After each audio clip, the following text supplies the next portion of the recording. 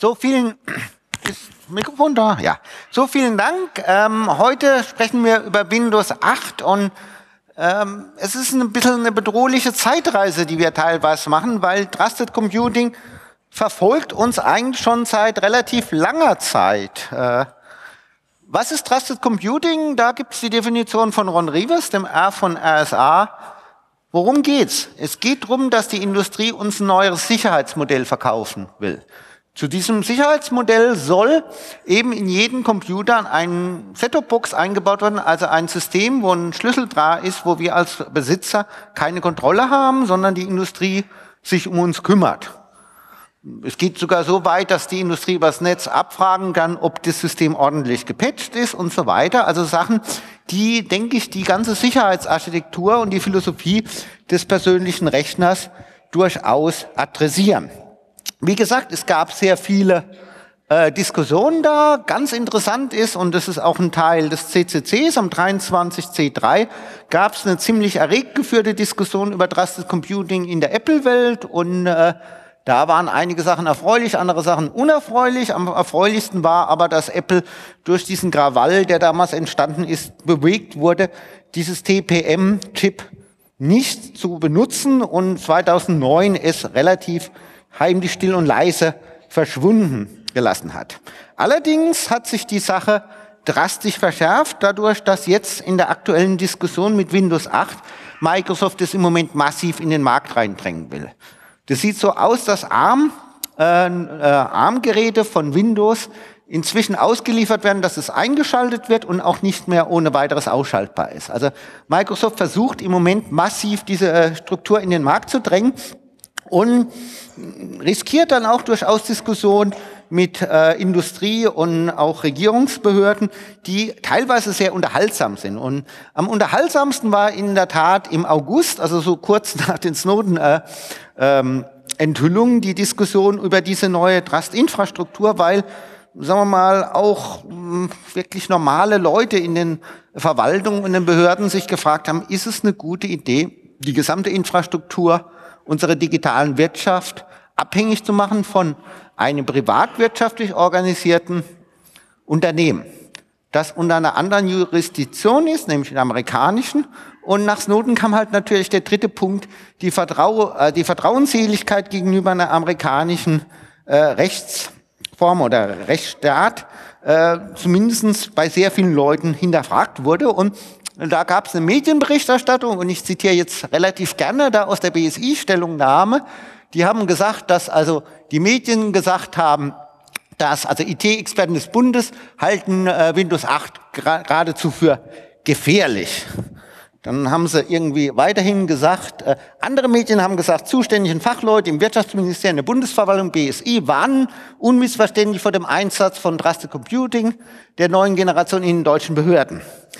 Jetzt war Microsoft da nur mäßig glücklich, ehrlich gesagt, über die Entwicklung und hat massiv Druck gemacht. Und dann passierte wieder was mir irgendwie so ein bisschen den alten Begriff noch einmal vor Augen führt. Das BSI ist eine Bundesbehörde, die ist unterstellt dem Innenministerium.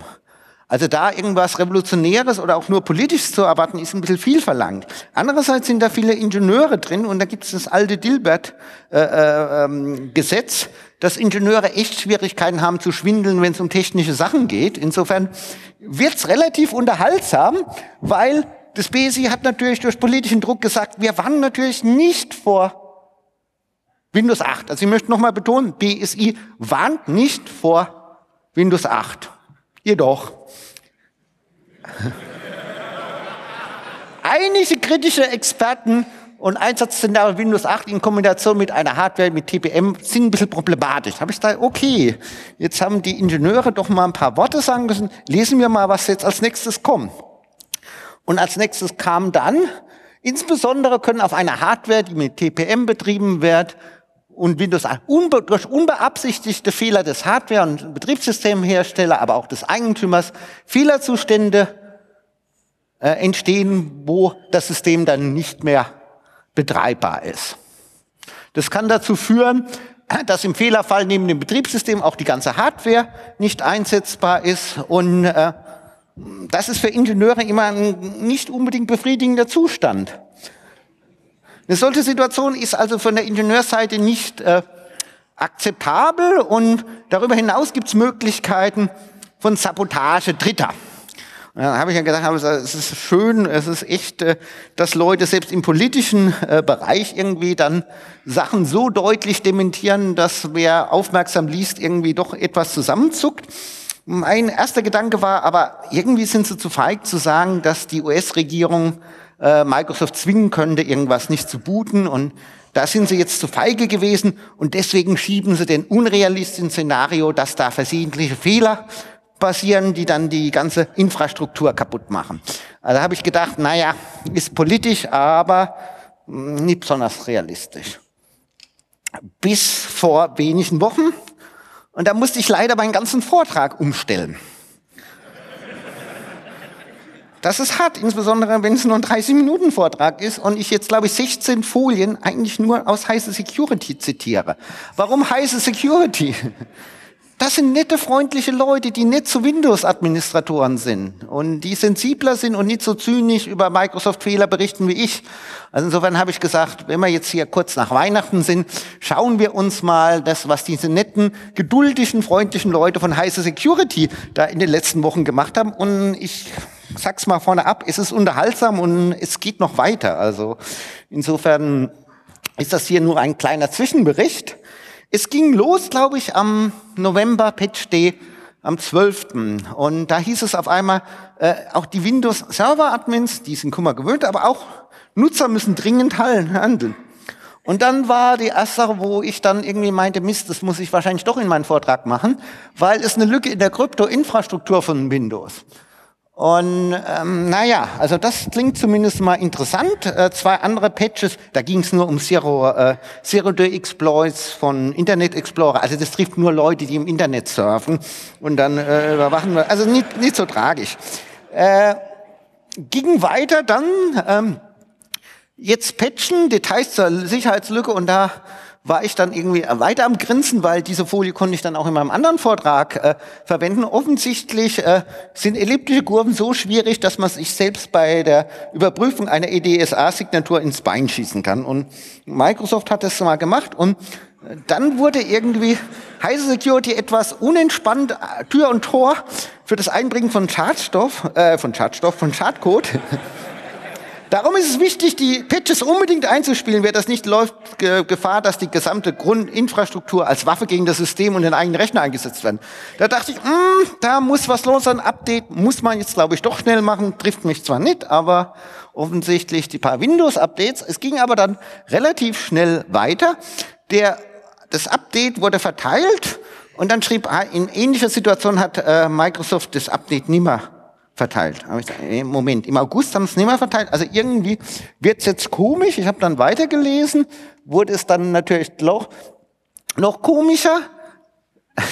Der nächste Patch hat die Krypto-Sachen nicht so richtig repariert, aber die ganzen Server gingen dann auf einmal nicht. Und momentan wird das Update verteilt, aber in ähnlicher Situation hat Microsoft es zurückgezogen.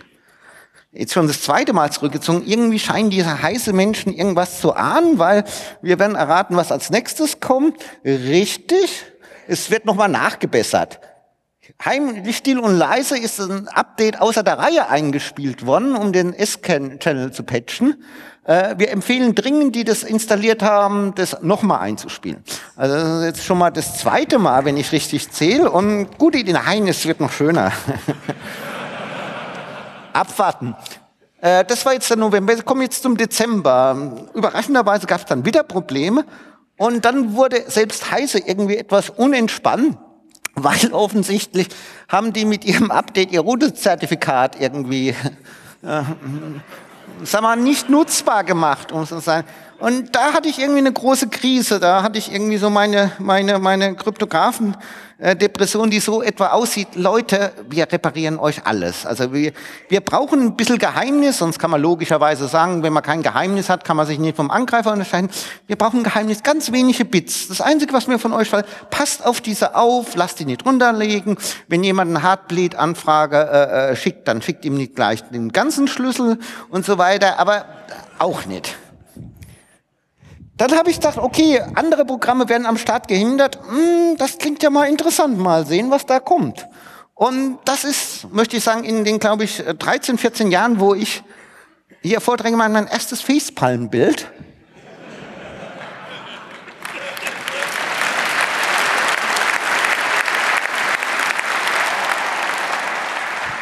Ist auch Creative Commons da, also insofern ein völlig legales Patch-Bild, aber jedenfalls lange Rede, kurzer Sinn, ist ein weiterer Rückzug und jetzt wird's richtig lustig, weil was will man denn haben, dass es auf jeden Fall mal startet?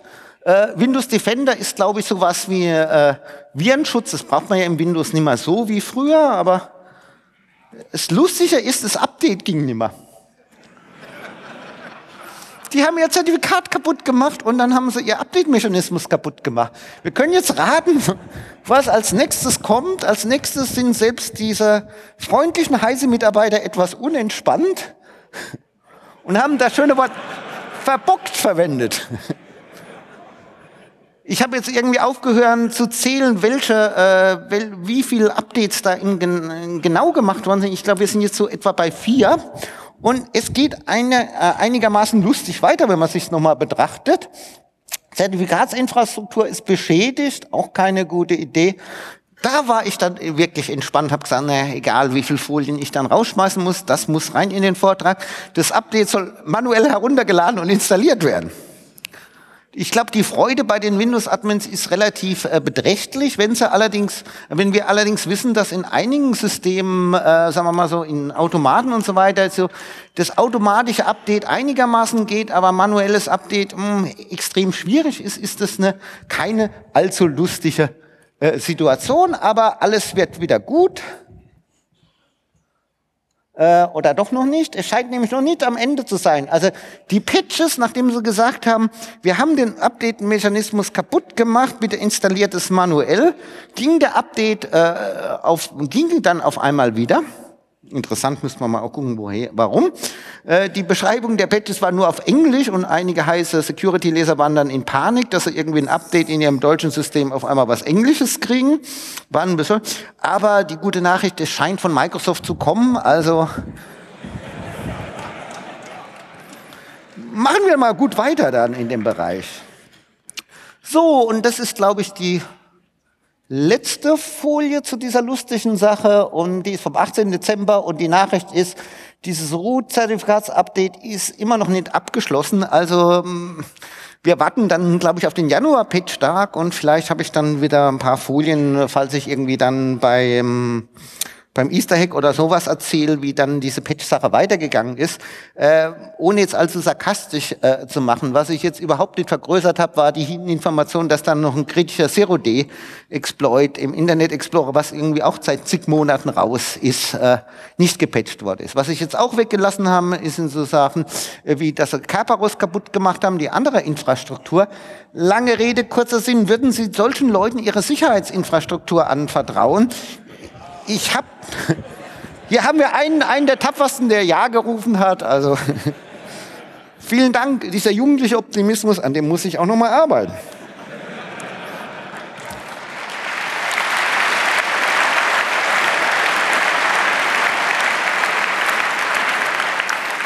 Naja, während jetzt also diskutiert wurde, dass also deutsche Behörden nicht vor Windows 8 warnen, jedoch irgendwie noch ein paar Bedenken haben, wenn man den Rechner benutzen will, dann soll man sich überlegen, ob man es einsetzen. Aber noch einmal, das BSI hat nicht gewarnt. Also da muss ich mich echt zwar in die Bresche fallen. Es gibt andere Sachen, da sind die demokratischen Entscheidungswege etwas anders organisiert. Die Volksrepublik hat einfach gesagt, Leute, ihr kommt einfach nicht mehr auf unsere staatlichen Computer mit Windows 8. Und das ist, glaube ich, eine Ansage, die Microsoft nur so mäßig erfreut hat, wie man sich denken kann. Wer jetzt sagt, Volksrepublik China sind vielleicht nicht die Leute, die man zitieren will, tun wir halt einen amerikanischen Multimillionär zitieren. Paul Schneier hat irgendwie gesagt, nach Snowden war das Sache, wir können diesen Firmen einfach gar nicht mehr trauen. Und um jetzt mal ein bisschen Boshaftigkeit rauszumachen, man kann von den Firmen teilweise gar nicht verlangen, dass sie sich ordentlich verhalten, wenn irgendwie halt US-Behörden mit Geheimentscheidungen, Geheimgerichten und Geheimknästen vor der Tür stehen, ist es halt für einen normalen Hersteller, selbst wenn es Microsoft ist, die Frage, macht es aus der nationalen Sicherheit? Und übrigens, ihr redet nicht drüber.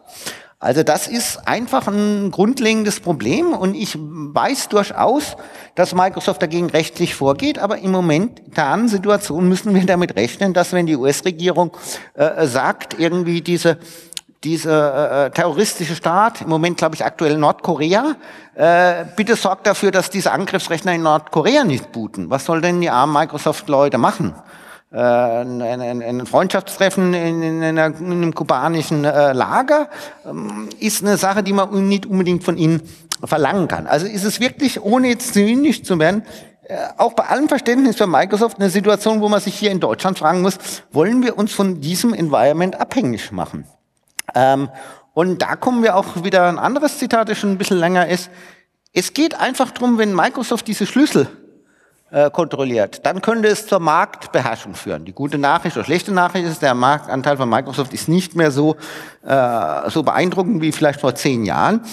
Dennoch, wenn man weiß, dass irgendwie unsere ganzen Linux-Rechner eigentlich nur auf umgeschmiedeten Windows-Systemen laufen und wir wissen, dass eigentlich für Hardwarehersteller dieses Windows 8-Logo relativ zentral ist, dann wissen wir, dass da sich durchaus Sachen ändern können, die das freie Betrieb von Programmen deutlich behindern. Und Wittifee hat das eigentlich kurz zusammengefasst. Also er möchte zwar nicht riskieren, hier einen Slogan zu machen, aber er sieht die Notwendigkeit, dass die Nutzer, die Besitzer, die Schlüssel über den eigenen Computer weiterhin besitzen. Dass sie irgendwie entscheiden können, was sie wollen.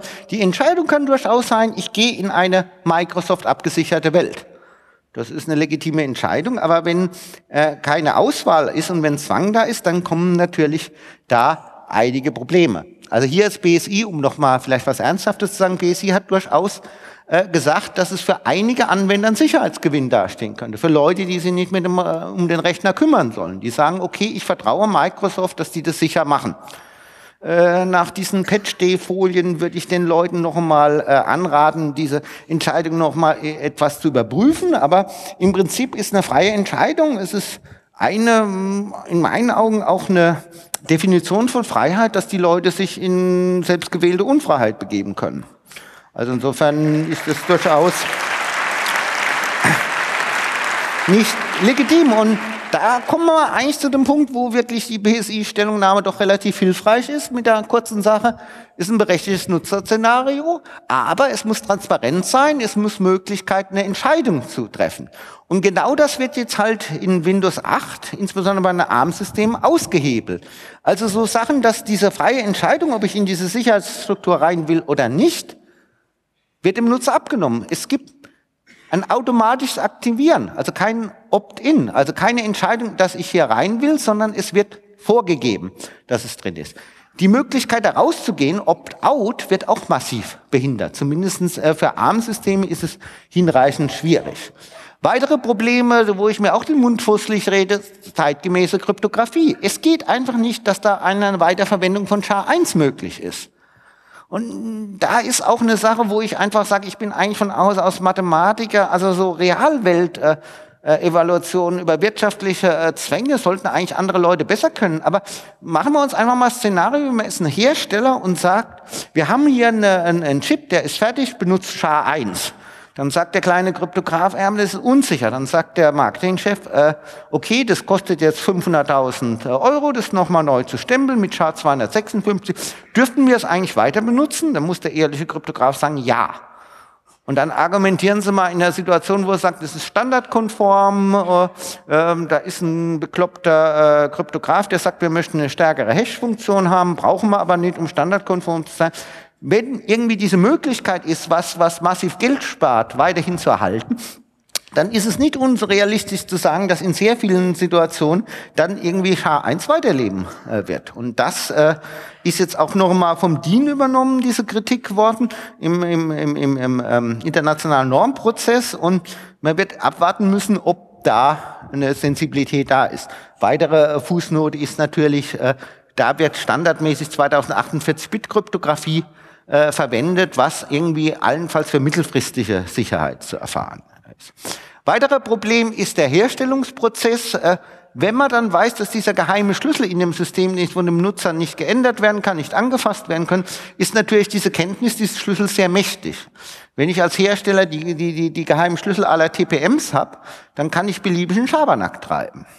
Also insofern ist es einfach die Frage, wer stellt diese Schlüssel hin? Ein ganz praktisches Problem. In der Regel werden diese Schlüssel von einem externen Rechner erzeugt und dann auf die Dinger übertragen. Wenn ich jetzt dazwischen sitze und mir dann eine Kopie-Schlüsseldatei mache, dann habe ich auf einmal einen Generalschlüssel für diese gesamte Infrastruktur.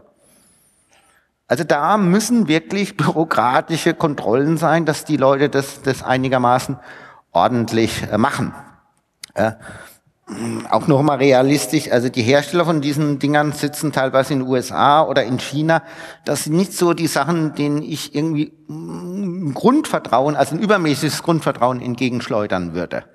Also insofern muss da was gemacht werden. Es muss auch offengelegt werden und zertifiziert werden, wie Windows 8 da rangeht. Und wenn das alles nicht hilft, müssen wir halt mal kartellrechtlich prüfen, ob dieser Ausschluss von Konkurrenz, den Microsoft da macht, irgendwie nachvollziehbar ist. Zur Erinnerung, Microsoft hat tierischen Ärger mit der EU gekriegt wegen dieser Internet Explorer-Sache, aber ich muss ehrlich sagen, das ist nicht ansatzweise eine so tiefgreifende Entscheidung wie die Änderung oder die Etablierung einer kompletten neuen Infrastruktur. So, Entschuldigung, ups. Und dass wir uns mal ganz klar verstehen, das ist jetzt keine theoretische Konstruktion. Hier jetzt auch nochmal den Microsoft-Kritischkeit irgendwie wirklich nicht verdächtigen Heise-Ticker zu zitieren. Im Juni und auch im Dezember 2013 hat Microsoft einfach ein Bootmodul anderer Hersteller deaktiviert. Mit der Begründung, die erst gar nicht da war und die Begründung, die dann kam, nein, das ist eigentlich ein System, das wir eigentlich gar nicht benutzen, wir wissen gar nicht, was wir da genau gemacht haben und so weiter. Also sehr beruhigend. Also eine Sicherheitsinfrastruktur zieht irgendwas zurück und begründet es in keiner Weise irgendwie nachvollziehbar. Und je mehr sie begründen, desto weniger will man das eigentlich hören. Nochmal, wir reden von denselben Firma, die jetzt irgendwie gerade bis heute irgendwie nicht dazu in der Lage ist, diese Sicherheitsinfrastruktur für Windows 7 auf die Reihe zu kriegen. Nochmal, Windows 7 hat immer noch 56% Marktanteil. Was ich euch gezeigt habe da in dem Bereich, das ist nicht irgendeine Sache, die bei irgendwie Windows XP ist, das ist im Moment die Hauptwelt von Microsoft, die da zusammenknallt. Und wo diese lustige Sache ist, installiert es manuell, wir können nicht mehr automatisch updaten, wir können doch noch automatisch updaten und wahrscheinlich dies. Wenn wir das mit einem Trusted Computing Chip kombinieren, dann können wir da nicht irgendwie drum rumhacken. Wenn da was kaputt ist, dann ist irgendwie durch die Nichtkenntnis des geheimen Schlüssels in dem Trusted Computing Chip es extrem schwierig, da irgendwie lustig rumzuprogrammieren. Also das ist irgendwie wirklich keine akzeptable Situation. Versuchen wir mal das, was gefordert wurde, dass eine Sicherheitsinfrastruktur, und ich muss nochmal einräumen, im Prinzip wünscht man sich ja als Kryptograph Hardwareunterstützung. Man wünscht sich einen sicheren Schlüsselstore und das sind irgendwie Sachen, die im TPM-Standard auch adressiert werden und die wir sind Hacker, wir freuen uns nicht, dass ein TPM-Chip eingebaut ist, aber wenn es da ist, versuchen wir lustige Sachen damit zu machen. Insofern ist die Frage, was könnte man damit machen, ist ein zentraler Punkt, wir könnten natürlich unsere eigenen Schlüssel ersetzen. Dann sind wir nicht mehr in der Trusted-Infrastruktur von Siemens, aber vielleicht von der Trusted-Infrastruktur, denen wir mehr vertrauen. Und das ist unterschiedlich. Das kann durchaus das BSI sein, das kann DIN sein, das kann die NIST oder NSA sein, das kann irgendwie der russische Standardisierungsmethode, man kann es auch sein. Ein Punkt ist, dass man wirklich, wenn man eine Sicherheitsarchitektur haben will, wirklich die Möglichkeit hat, die frei zu wählen. Und da ist es zentral, dass wir die TPM-Schlüssel ersetzen müssen. Wir brauchen offene Hardware. Es ist wirklich eine lustige kryptografische Fingerübung, zu zeigen, wenn wir ein System haben, wo man nicht reingucken kann, kann man über so viele Kanäle Sachen rausschmuggeln. Ganz trivial, man hat irgendwie immer irgendwelche Zufallszahlen, da modelliert man einen lustigen Kanal raus und kann dann beliebige Sachen rausschmuggeln. Also ich könnte in dem TPM-Chip einfach irgendwie sagen, okay, wenn da ein bestimmtes Paket kommt, dann schmuggle ich in diesen Random-Nachrichten einfach die Schlüsselinformationen raus, verschlüsselt mit einem NSE-Key und kann das dann über das Ding ablaufen. Also wir brauchen wirklich offene Hardware, wir brauchen offene Software, zumindest an den Schnittstellen. Und wir müssten mal wieder überlegen, ob dieses TPM nicht vielleicht doch besser mit Smartcards zu ersetzen ist. Das ist auch technisch irgendwie recht einfach möglich, weil das TPM ist im Prinzip nicht viel mehr als eine verlötete Smartcard. Also insofern ist die Frage, ob wir Smartkarten, wo wir wirklich, ich mag auch Smartkarten, die kann man in die Hosentasche stecken. Es ist irgendwie für die Leute irgendwie nachvollziehbar, dass es irgendwie ein Schlüssel ist. Es ist auch ein relativ guter Schutz im Vergleich zu anderen Sachen. Insofern wirklich Smartcards nochmal rangucken. Letzter Punkt, wir brauchen einen alternativen Rechtsnamen, wir brauchen wahrscheinlich einen europäischen Rechtsnamen, wir bräuchten vielleicht eine europäische Vertrauensinfrastruktur. Darum geht es einfach um die Wahl. Also wem vertrauen wir? Und wie gesagt, jetzt in den aktuellen Entwicklungen würde ich tendenziell eher, sagen wir mal, europäischen Behörden vertrauen als NSE oder als chinesische Behörden, die da sind. Andere Leute mögen das anders entscheiden, das ist ein Punkt der Freiheit. Was ich auch relativ wichtig ist, was ich im letzten Vortrag auch schon gesagt habe, es ist schon so, dass wir mit Kryptographie Sicherheit erreichen können, wo die Regierungen im Moment schmählich scheitern. Die Regierung kann nicht dafür sorgen, dass wir nicht abgehört werden, aber wenn wir anfangen, irgendwelche unsere Verschlüsselung, also unsere Hauptverbindungen zu verschlüsseln, das ist jetzt auch kein Hackerlyrik, sondern das ist genau, was im Bereich Google irgendwie seit letztem Jahr massiv passiert, können wir mit Mathematik halt rechtliche Vorgaben und auch Datenschutz erzwingen. Und im Bereich Trusted Computing gibt es auch was relativ Interessantes, die sogenannte Direct Anonymous Attestation. Darum geht es, dass es durchaus legitim ist, dass jemand sagt, du möchtest in mein Netzwerk rein mit einem höheren Vertrauen, bitte zeig mal, dass du alle Patches, Sicherheitspatches installiert hast. Das ist durchaus möglicherweise nicht illegitim in einigen Sachen. Aber es ist natürlich schön, wenn man sagt, man hat diese Eigenschaft, man hat es installiert, man muss dann nicht seinen Ausweis vorzeigen. Also Konstruktionen, wo man Zusicherungen macht, aber Identifikation verhindert, sind mathematisch möglich. Und die gute Nachricht ist, das ist dann Mathematik. Wir müssen dann nur der Mathematik trauen, das ist immer noch Arbeit, aber wir müssen keiner Behörde trauen. Wir können sagen, wir haben diese Sicherheitssachen. Und was auch ganz interessant ist, was ich in einem Paper mit Stefan Lux schon 2006 analysiert hat, ist ein sehr feingranulares Sicherheitsmanagement, so dass selbst diese Requirements, dass man vielleicht sogar die Identität aufdecken möchte. Ich möchte das nicht in den meisten Szenarien, aber selbst das kann man sehr gut mathematisch modellieren. Also wer da mal reinguckt, ist eine ganz interessante Sache. Leider ist irgendwie das DAA im Moment nicht mehr in so prominenter Stelle in Trusted Computing wie in den Vorentwürfen. Also da werden wir sicher noch mal Folgen kommen. Kommen wir zur letzten Folie, wo ich noch mal die wirklich Grundprobleme zusammenfasse. Es ist eine zentrale Frage, wer entscheidet, was bootet. Wenn wir mal ein Szenario denken, ich kann jetzt mal das erste Passwort setzen, Industrie 4.0, eingebettete Systeme, möchten wir möglicherweise Sicherheitsinfrastruktur haben. Was wir nicht möchten, ist, dass es durch einen unbeabsichtigten Fehler des Betriebssystems oder des Hardwareherstellers auf einmal gar nichts mehr bootet. Und wenn man dann den Behördenvertretern einfach sagt, Entschuldigung, das ist irgendwie eine Allmachtfantasie, aber korrigieren Sie mich, wenn ich als Hacker sage, gebt mir mal ein 2048-Bit-Unterschrift und ich lege damit eine ganze Industrie lahm. Ich revoke einfach den Scrim-Bootloader für Linux mit einer Nachricht, ich kriege irgendwie den Microsoft-Schlüssel, ich schicke ein Update rum und dann sagen wir, die Unterschrift für diesen Bootloader ist zurückgezogen, das hat Microsoft mehrfach gemacht. Wenn Microsoft jetzt dieses Linux-Bootloader zurückzieht, dann booten auf einmal keine Linux-Systeme mehr. Im Moment bootet es eben über diese Node-Konstruktion mit der Signatur von Microsoft. Ich bin heute von einem Microsoft-Mitarbeiter informiert worden, dass das nicht einmal der Originalschlüssel ist, der für das Unterschreiben von Microsoft verwendet wird, sondern irgendein anderer Schlüssel. Als ich danach fragte, und wer hat den anderen Schlüssel, sagte er, wüsste er nicht genau.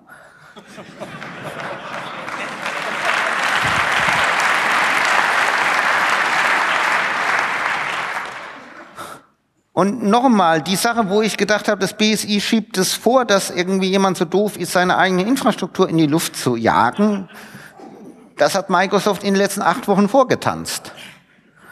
Manchmal habe ich den Eindruck, dass die irgendwie ihre Sicherheitsgruppe aufgelöst haben. Oh, haben sie?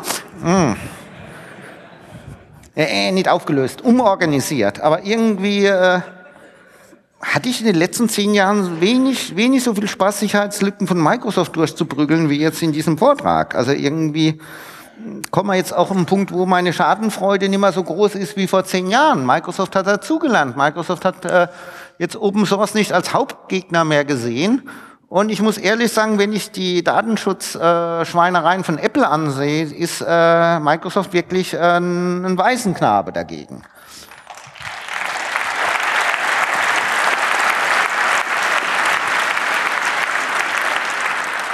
Mit anderen Worten, es geht nicht, dass unter Umständen gar nichts mehr bootet. Das ist übrigens auch nicht im Interesse von Microsoft irgendwie.